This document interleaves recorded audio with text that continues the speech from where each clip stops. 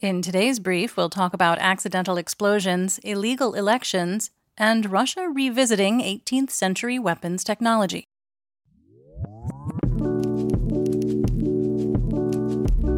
I'm Linnea, and today is Monday, August 28th, 2023, and we are in Lviv, Ukraine. You're listening to the Ukraine War Brief podcast, where we bring you up to speed on the war in Ukraine in about 20 minutes or less.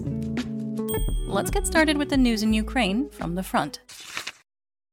The Wall Street Journal reports that Commander-in-Chief of the Armed Forces of Ukraine, or AFU, Valery Zaluzhny, has told U.S. officials that Ukrainian forces are on the cusp of a breakthrough in the counteroffensive.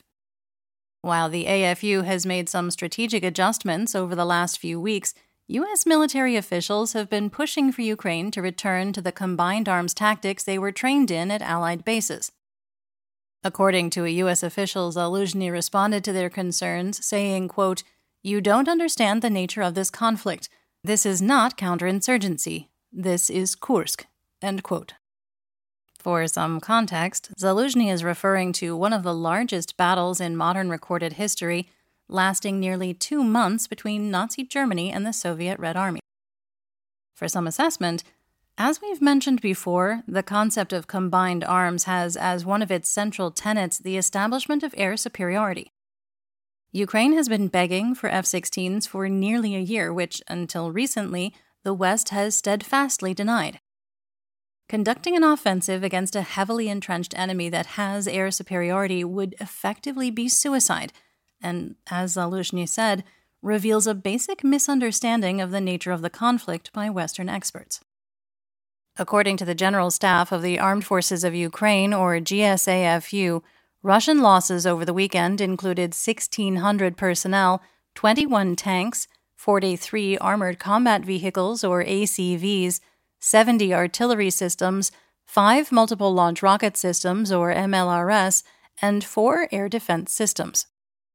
Chief of the Ukrainian Ministry of Defense, or MOD's main intelligence directorate, Major General Kyrylo Budanov, said that the only resources Russia has to wage a protracted war are human ones, and Russia wouldn't have tried to purchase ammunition and weapons from North Korea, Iran, Cuba, etc., if it were not struggling with its own military-industrial complex. The Center for European Policy Analysis, or CEPA, reported that despite what Western commentators say, the Ukrainian counteroffensive is making, quote, substantial progress. Those Western commentators appear to be fixated on Ukraine's ability to reach Melitopol, which is more than 80 kilometers behind the current front line.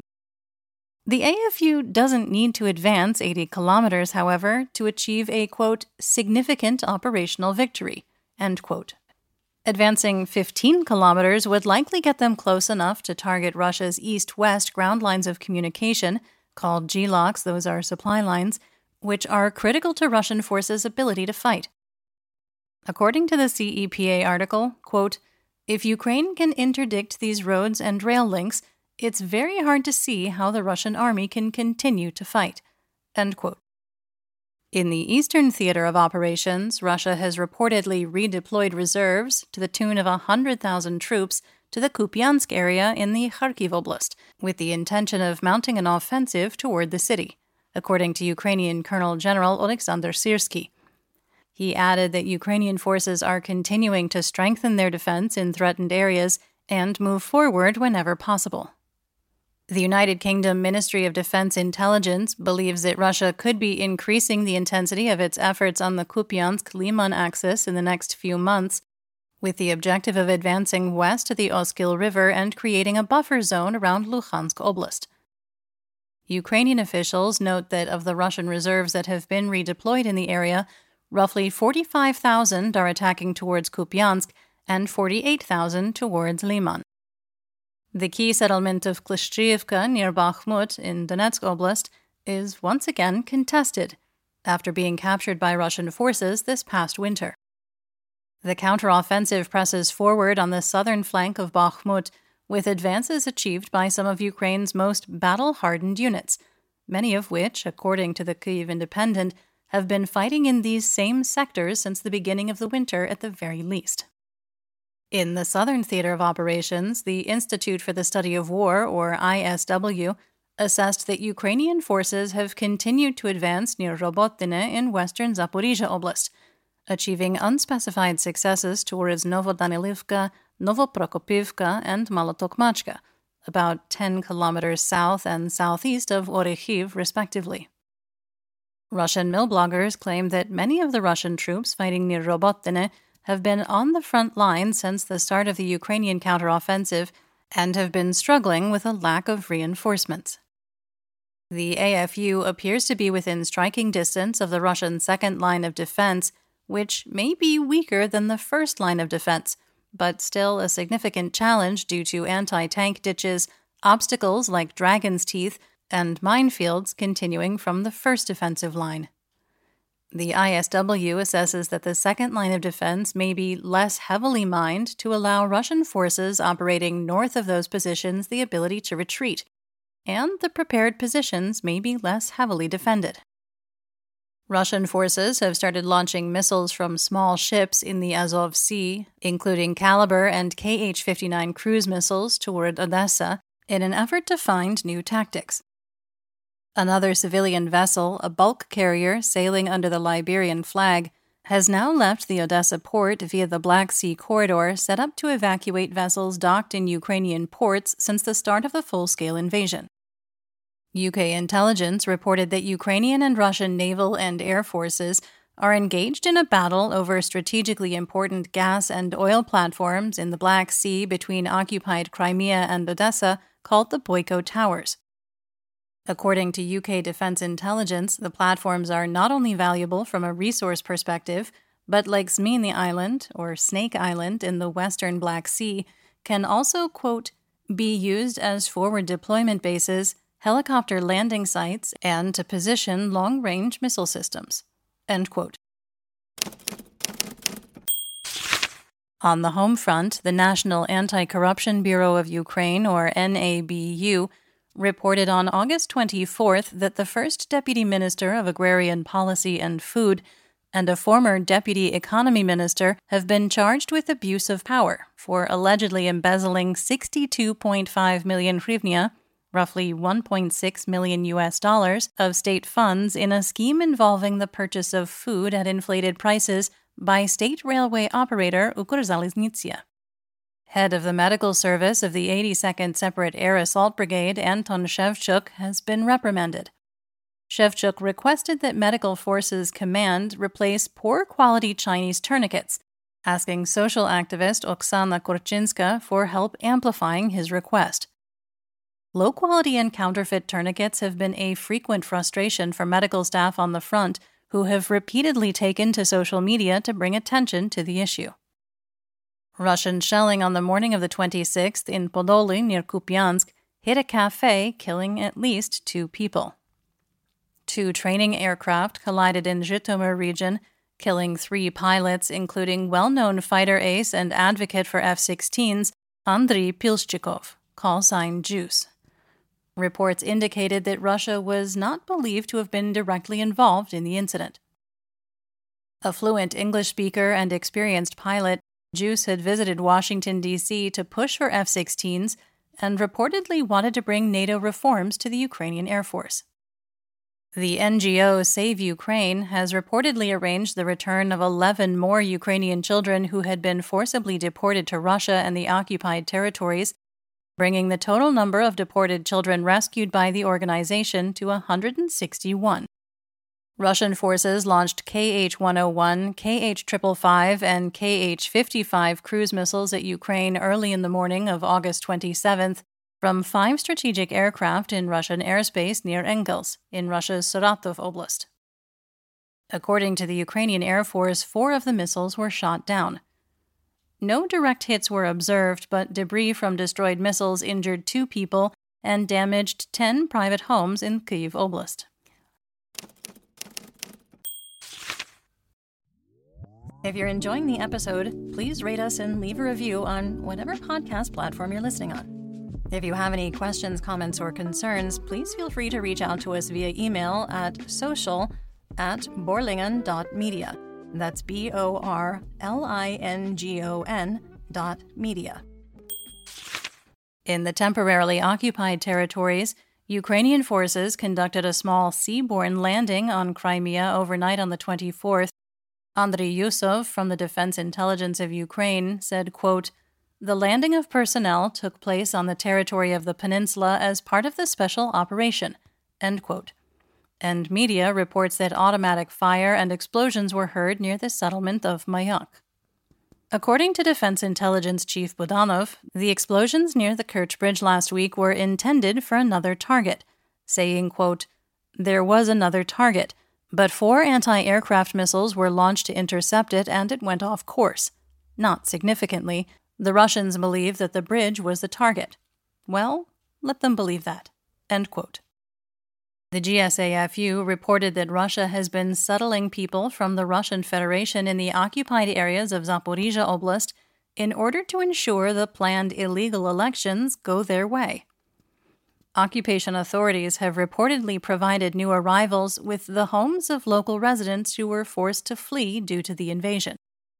Ukrainian forces launched over 40 drones at Crimea overnight on August 24th to 25th, according to occupation authorities, all of which the Russian armed forces claim to have shot down.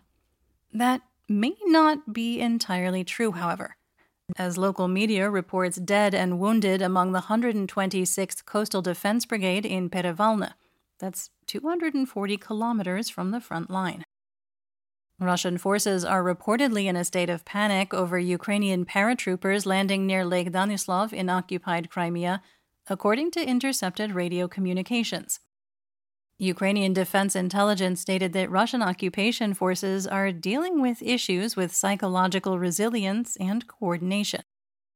On August 25th, Ukraine's National Resistance Center reported that Russian occupation authorities are forcing residents who were previously evacuated to Berdyansk due to heavy fighting back to their homes close to the front lines.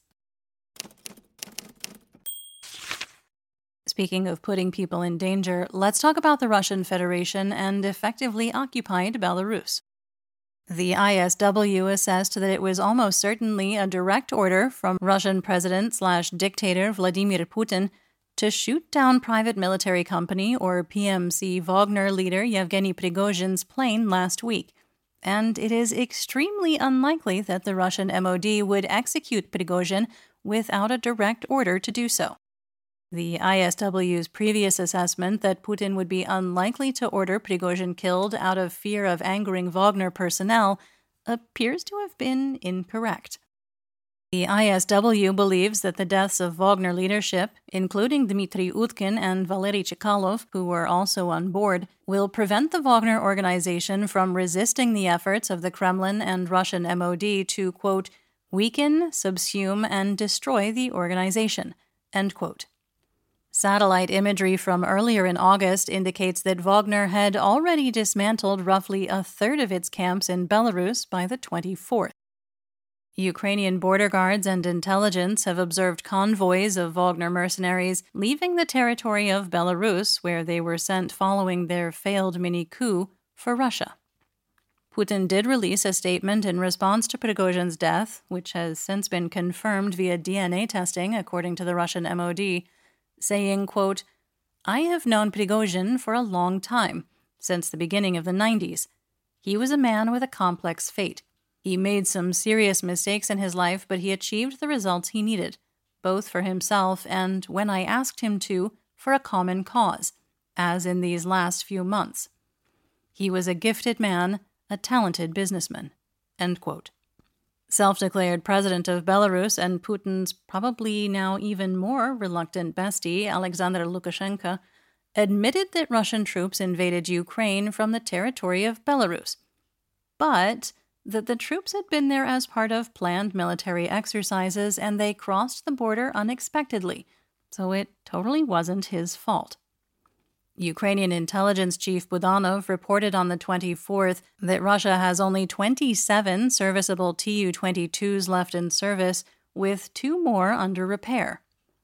He also reported that Russia hasn't suspended mobilization and is considering the possibility of conscripting another 450,000 personnel.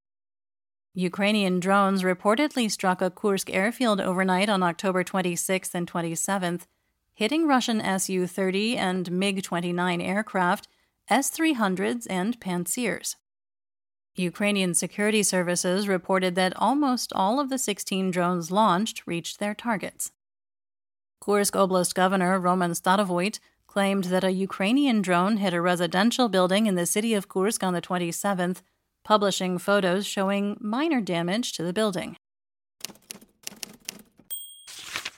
In news worldwide, Norway has allocated 1.5 billion Norwegian kroner, that's about $140 million US dollars, to provide for, quote, the repair and maintenance of critical electricity infrastructure and emergency power supply in areas affected by hostilities, as well as for the purchase of gas for emergency storage, end quote. Finnish authorities have reportedly arrested Jan Petrovski, a leader of the neo-Nazi Rusik paramilitary group, who is under EU and US sanctions for participating in the war in Ukraine. Petrovski is suspected of terrorism, with multiple crimes committed between June 2014 and August 2015 in Luhansk and Donetsk oblasts in the eastern part of Ukraine. The Ukrainian prosecutor's office is reportedly preparing to extradite Petrovski. The U.S. State Department announced sanctions against individuals and entities linked to Russia's forced deportation of Ukrainian children. Included in the sanctions are the Akhmat Kadyrov Foundation, its board member and the mother of Chechen warlord Ramzan Kadyrov, Aymani Kadyrova, Russian government-owned so-called summer camp Artek located in occupied Crimea, and its director, Konstantin Fedorenko. Let's talk military and tech. Ukrainian President Volodymyr Zelensky spoke with U.S. President Joe Biden to discuss the supply of F-16 fighter jets to Ukraine, specifically about speeding up the process for approving the transfer of the jets from other nations and pilot training, which will reportedly begin in October following an English-language course for pilots. Norway will join the Netherlands and Denmark in providing F-16s to Ukraine. The number of aircraft hasn't been specified, though 2 jets will be allocated immediately for pilot training. Norway will also be providing Ukraine with IRIS-T surface-launched short-range or SLS anti-aircraft missiles. Interestingly, Norway doesn't actually have IRIS-T SLS systems. Rather, Norwegian F-16s have the unique ability to fire IRIS-T SLS missiles, and that includes the Norwegian F-16s that have been pledged to Ukraine. Ukraine already has ground-based IRIS-T anti-aircraft systems, so they'll be able to use the same ammunition in both surface-to-air and air-to-air capacities. The Netherlands will reportedly send all of its F-16 fighter jets to Ukraine, aside from a few that will be used for training pilots. The Dutch MOD stated that the Netherlands is now switching from F-16s to the newer F-35s and has opted to hand the old stock over to Ukraine rather than selling it. Portugal has confirmed that it is able to provide F-16 pilot training. According to the German government's website, last week Ukraine received Patriot air defense missiles, 8 drone detection systems, 40 reconnaissance drones, 16 Zetros trucks, and 510,000 rounds of ammunition for firearms. Ukraine has reportedly been developing a domestic version of the Russian Lancet drone, according to Euromaidan Press. There have not been a lot of details released about the UAV for obvious reasons. The Greek government announced that it would terminate its contract with Russia for the maintenance of Tor M1 and Osa AKM air defense missile systems that are currently in service with the Greek army. Media claims that the 21 self-propelled Tor M1 systems will most likely be sent to Ukraine via third-party nations. Russia's new state-of-the-art TSVL-8 sniper rifle has been advertised by the manufacturer Labayev Arms as, quote, another technological breakthrough in Russian weapons, end quote. But according to Defense Express, the rifle has some serious flaws. The weapon reportedly doesn't extract cartridges reliably, and once a cartridge has jammed, the only way to dislodge it is with a ramrod. like the kind used to load an 18th century musket. State of the art indeed.